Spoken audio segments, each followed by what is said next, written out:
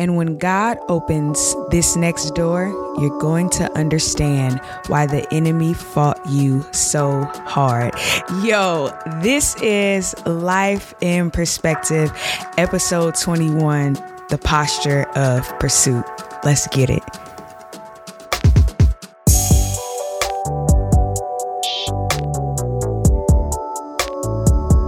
Welcome to Life in Perspective. Y'all, I have a special treat for you this episode. I was going to record an episode and then I just felt like I should share this moment with all of my lifers. So last night, for the very first time on a church platform, I preached a sermon. So it was my very first sermon. I preached it September 1st, 2021, and it is definitely a marker moment in my life. And so I wanted to not just share the moment with you, but share the word that God placed on my heart. It came straight from heaven. It wrecked me. It wrecked everybody who has listened to it so far. And I just love the intentionality of the Lord, man, that he loves us so much that he would correct us only to draw us closer. So make sure you guys listen, not just with your ears, but with your heart. Here it is, The Posture of Pursuit.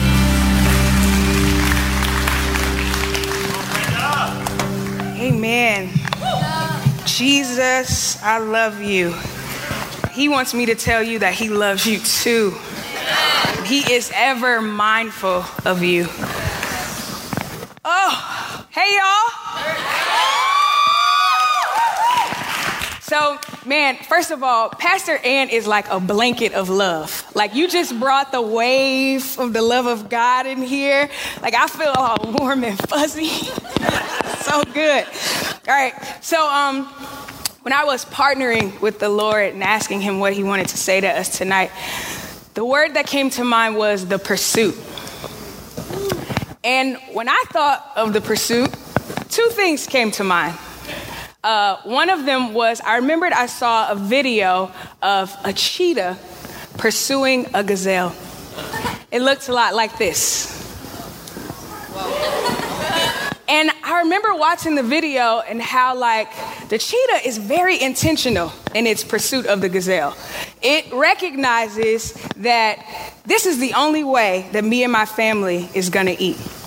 The amazing thing about this picture is that there is a herd of gazelle, but the cheetah waits and watches and sets its eye on one gazelle.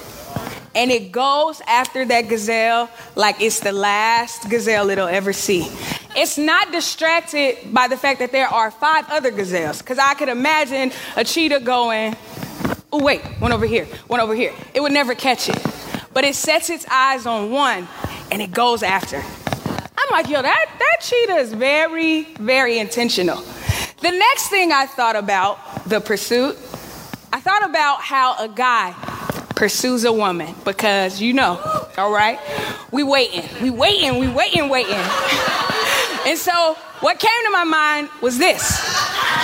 Yeah, I'm sorry, y'all gonna get this black love in here, all right? You're gonna get it. You're gonna get it. You're gonna get it.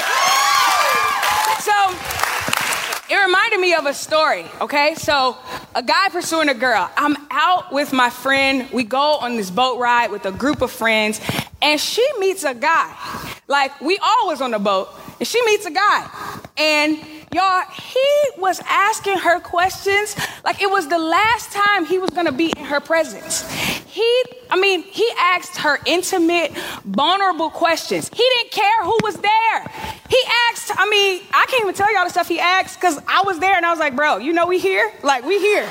And we can hear you. We can hear you. But y'all, I was so amazed by it because he was like, I'm sorry. Yep. No.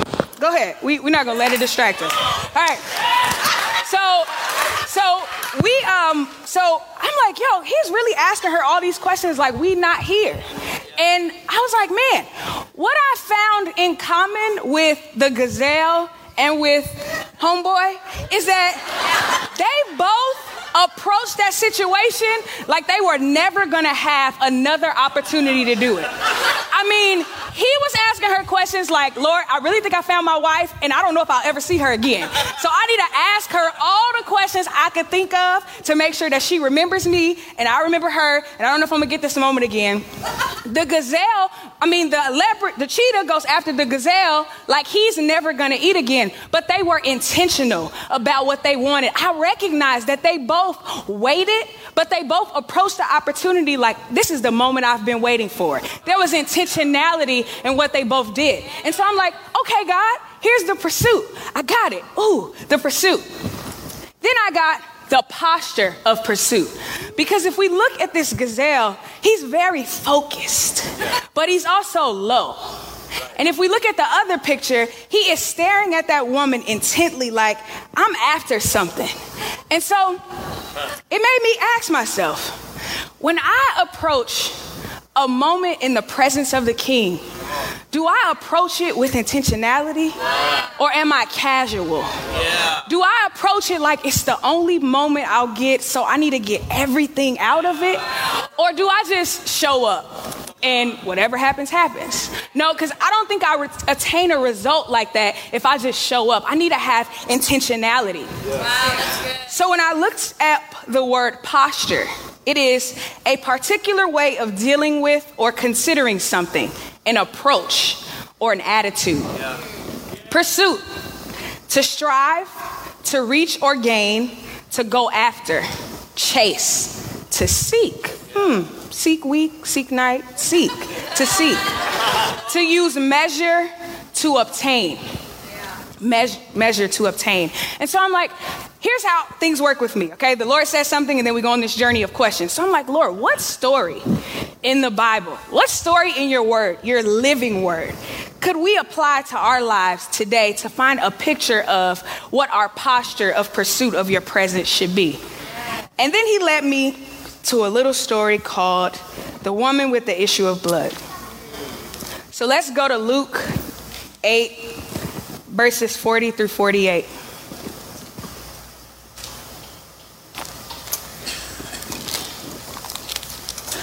It's really interesting because we know that there's 4 gospels, and this was in Matthew, Mark, and Luke.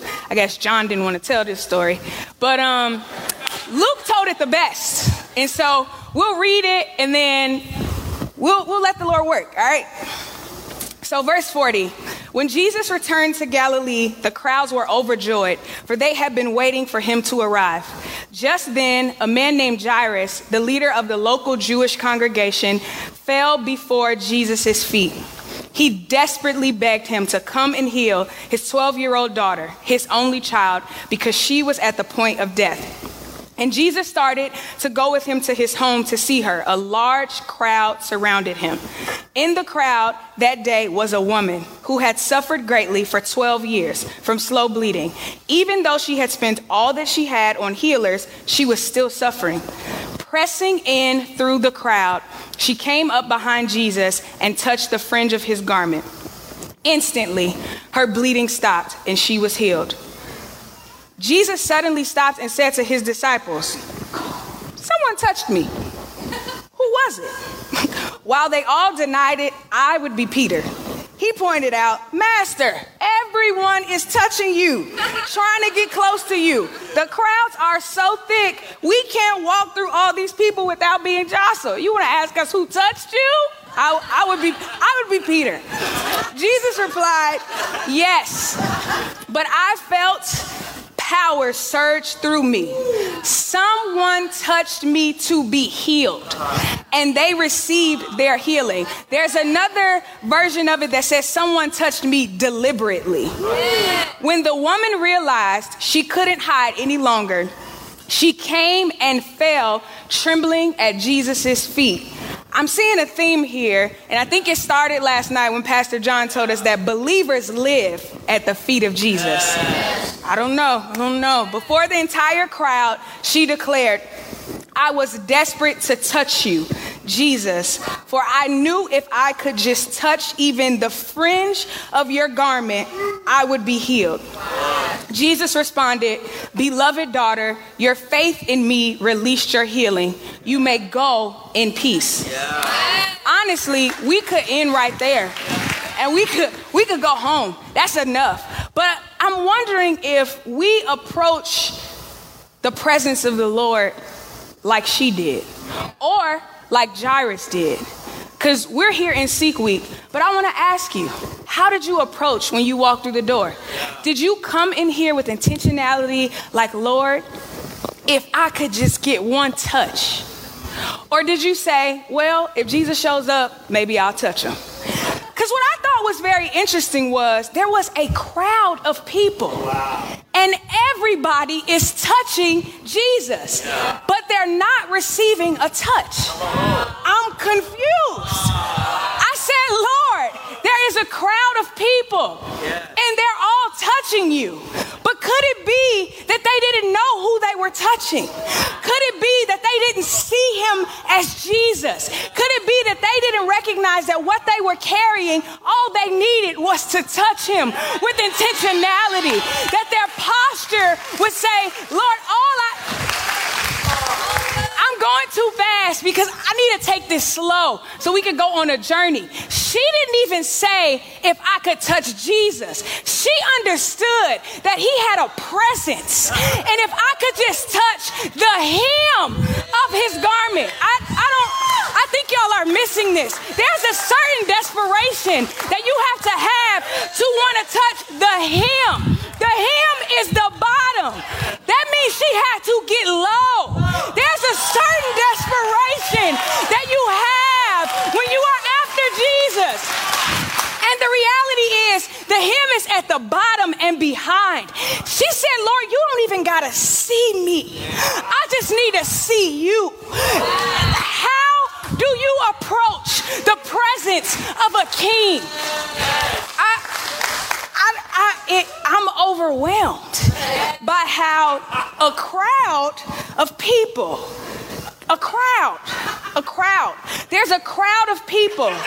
And before she got to the crowd, she said, okay, I had this for 12 years, all right? I'm tired, all right? I don't have any more money because I have spent it elsewhere trying to get healed. Pause. How many of us have gone bankrupt emotionally, mentally, physically, because we're searching for the answer in other things, and all we need is a touch from the King? That one was for free, because that's not where I was going with this. But there's a crowd, and she made up in her mind that all she needed to do was touch the hem in a crowd. Because if there's a crowd, and also if I have an issue of blood and I've been bleeding for 12 years, I'm considered unclean, which means I can't touch anybody else. But I need to touch Jesus, which means she didn't care how anybody saw her. All she cared about was that I needed to touch the hem of his garment. All she did was touch his garment, and he felt it. Power surged from him, and they're touching him and rocking him and moving him. It's because there's no intentionality in it. How many times do we come into the house of God, and because he shows up, then we want to touch? No, come in here seeking for the Father.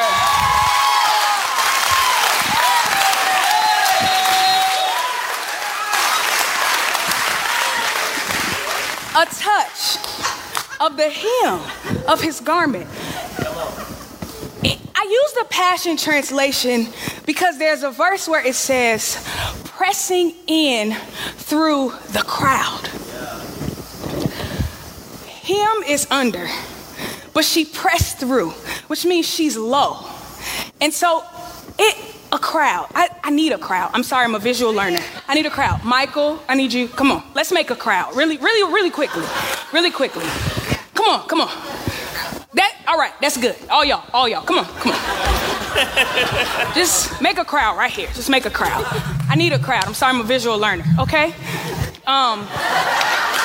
But turn that way. Thank you. All right. And Aaron, because you got hair like wool, you can be Jesus, all right? You can be Jesus. You can be Jesus. Yes. Okay. So I got to get to Jesus, hem of his garment. And here's the crowd. What I want you to do is identify what is your crowd. What is the thing you need to press through to get to Jesus? What is the thing that's blocking how you see him? What is the thing that makes me go, all right, God, I'm going to go after you, but then there's a crowd. I'm going to go the other way. Because I'm the person who runs from crowds, especially in the world we live in right now today. We're not trying to do crowds. What is your crowd? What is your crowd? And let me help you bring it down. I'm going to tell you about what my crowd was, right? It's like, man, Pastor John's teaching us about first. And, before feet hit the ground, got to give the Lord our first. So I'm practicing that because my crowd used to be social media. And I'd wake up and I'd hit Jesus with one of these. Thank you, Lord. I love you, Dad. How you doing? Boom. Hit the scroll. Hit the scroll. Hit the scroll. But I needed, how can I call myself a child of the King, a person surrendered to the will and purpose and plan for his life and not consult with him before I take a breath? Why is not the first thing I do beyond a hello, Dad, and thank you for waking me up? Why is it not, Lord, what is it that you want me to do today? Lord, how about thank you for the breath that I have and the fingers that I have to scroll on Instagram? How can I need you to consider what is your crowd? What is the thing that stops you from when you come into church from lifting your hands? Because a press means I go beyond what I feel like doing.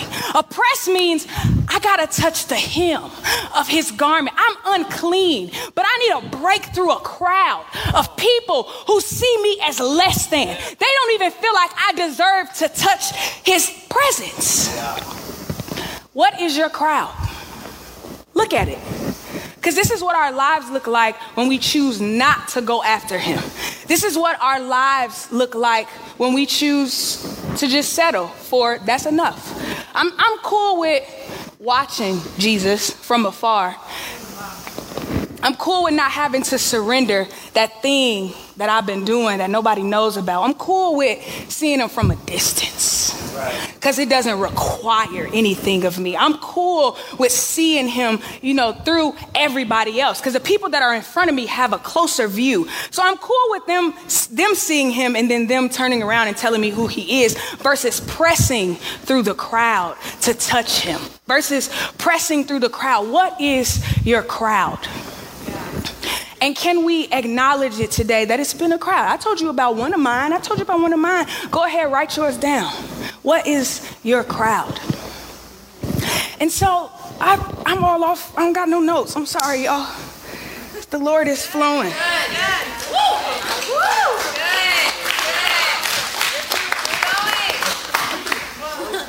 All right.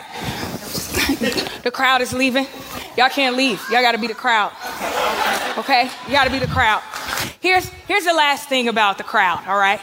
I was wondering why it's Jesus, right? We know who Jesus is. We know he's the King of Kings. We know that he is all-knowing. Why did he need to ask who touched him?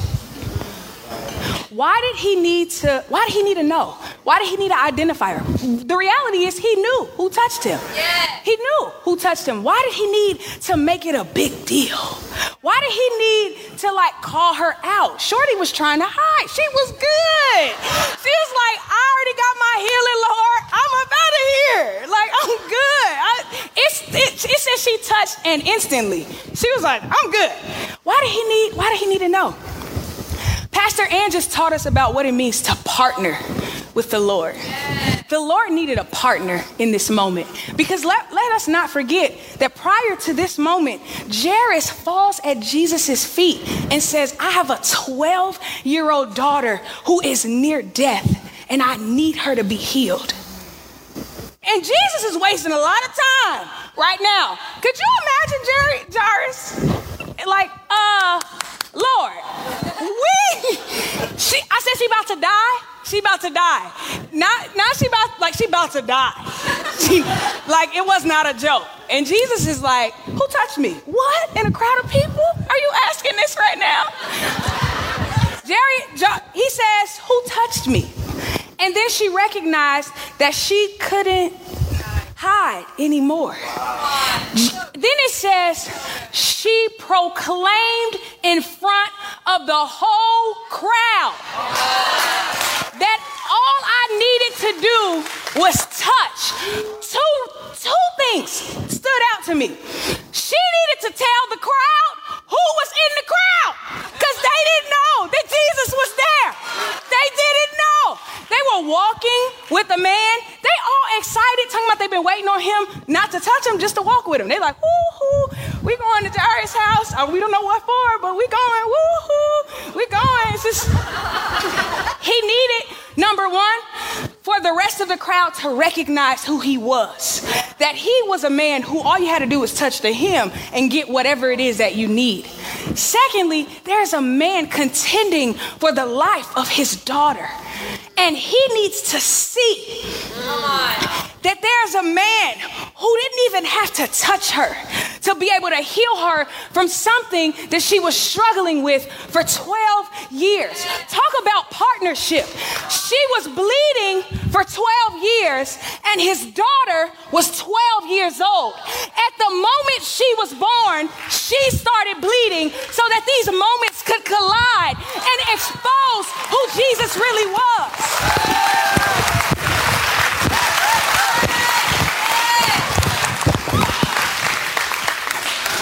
So I ask you, when you approach the presence of God, what's your posture? Are you walking with the King or are you looking to touch him? Because right after this moment happens, further along in the story, they come to tell Jairus that his daughter's dead. And Jesus looks at him and tells him, don't yield to fear, only faith. Come on. Yeah. But what in Jairus could have kept him in a state of faith unless he saw a miracle right in front of his eyes? Pastor Aaron said, the theme of Seek Week is testimony. Let me help you that what you go through in life is not just for you. Right. Someone's life depends on knowing that God brought you through it. Because in the middle of it, I feel like I can't see a way out. But if I happen to see you on the other side, I'll keep going through. I'll keep going through.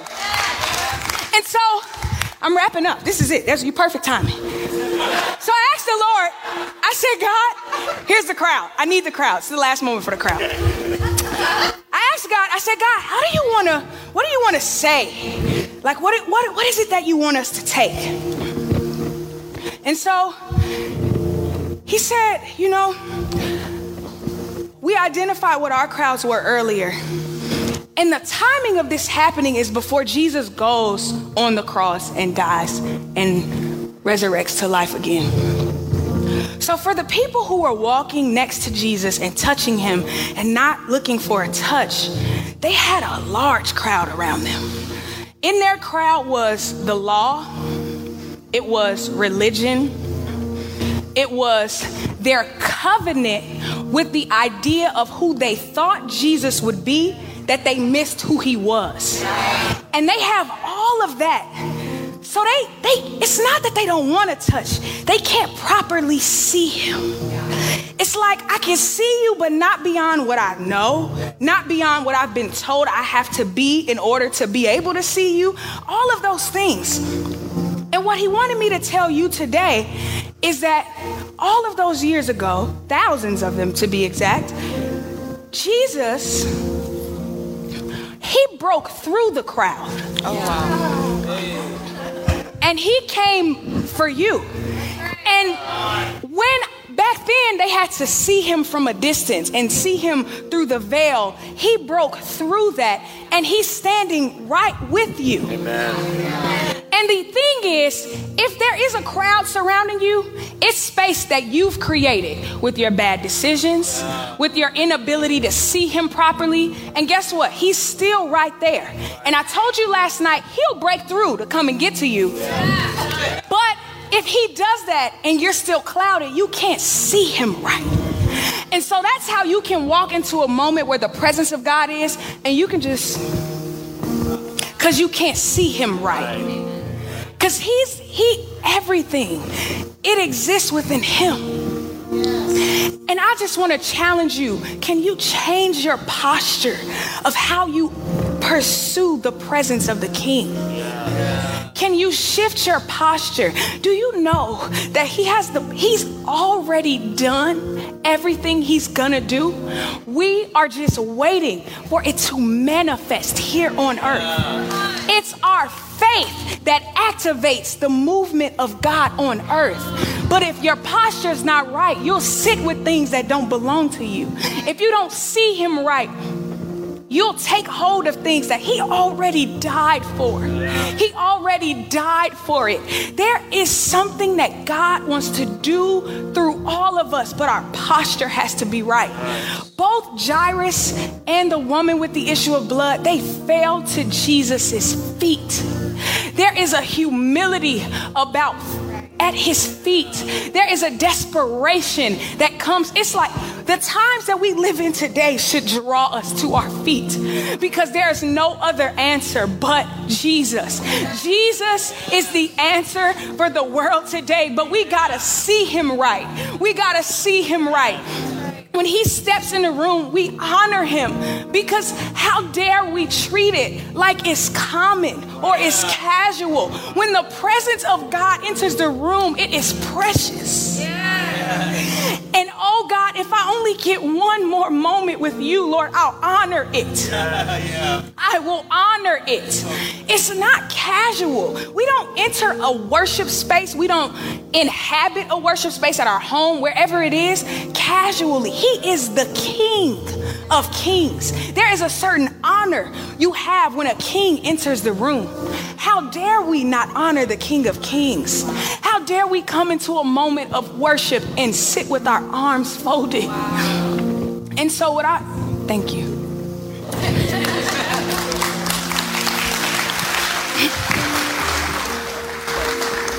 And what I want us to do as we go into worship, I want us to open our hearts.